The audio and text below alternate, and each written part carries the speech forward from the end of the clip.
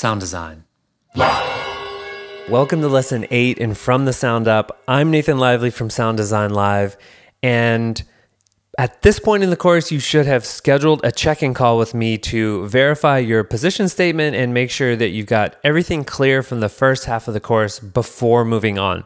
So if you haven't done that already, please go back to Please go back to lesson 7 and schedule that check-in call with me.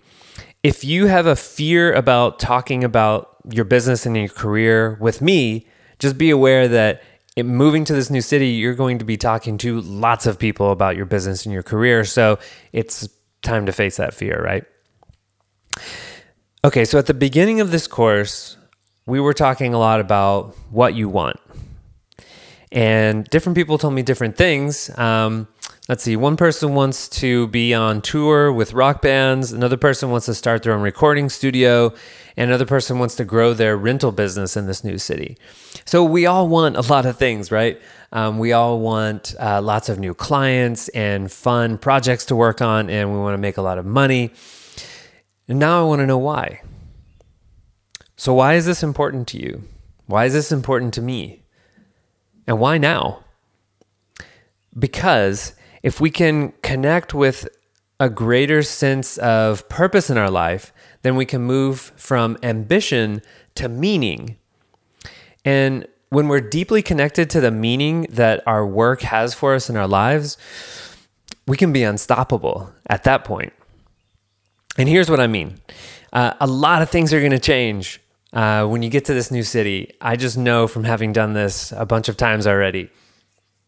There's these things we want to create. There's this business. There's all this stuff that we want. But when we actually hit the ground, that's when we're going to learn where what we want collides with what people need, and things are going to change. So, for example, maybe you have an idea to create a high-end wireless mic kit rental business in this new city, but then you get there, and after working on that for a while and talking to people, you realize that there's not a demand for that, and you need to pivot to selling maybe a low-end mic kits or maybe something a little bit different, right? And my goal is to get to Minneapolis and teach sound system tuning and business to audio engineers. But maybe I'll get there and discover that there is greater demand for another subject. But because I'm deeply connected to the meaning that work has for me in my life and to pursue learning at all costs, basically, I stay flexible and committed every day,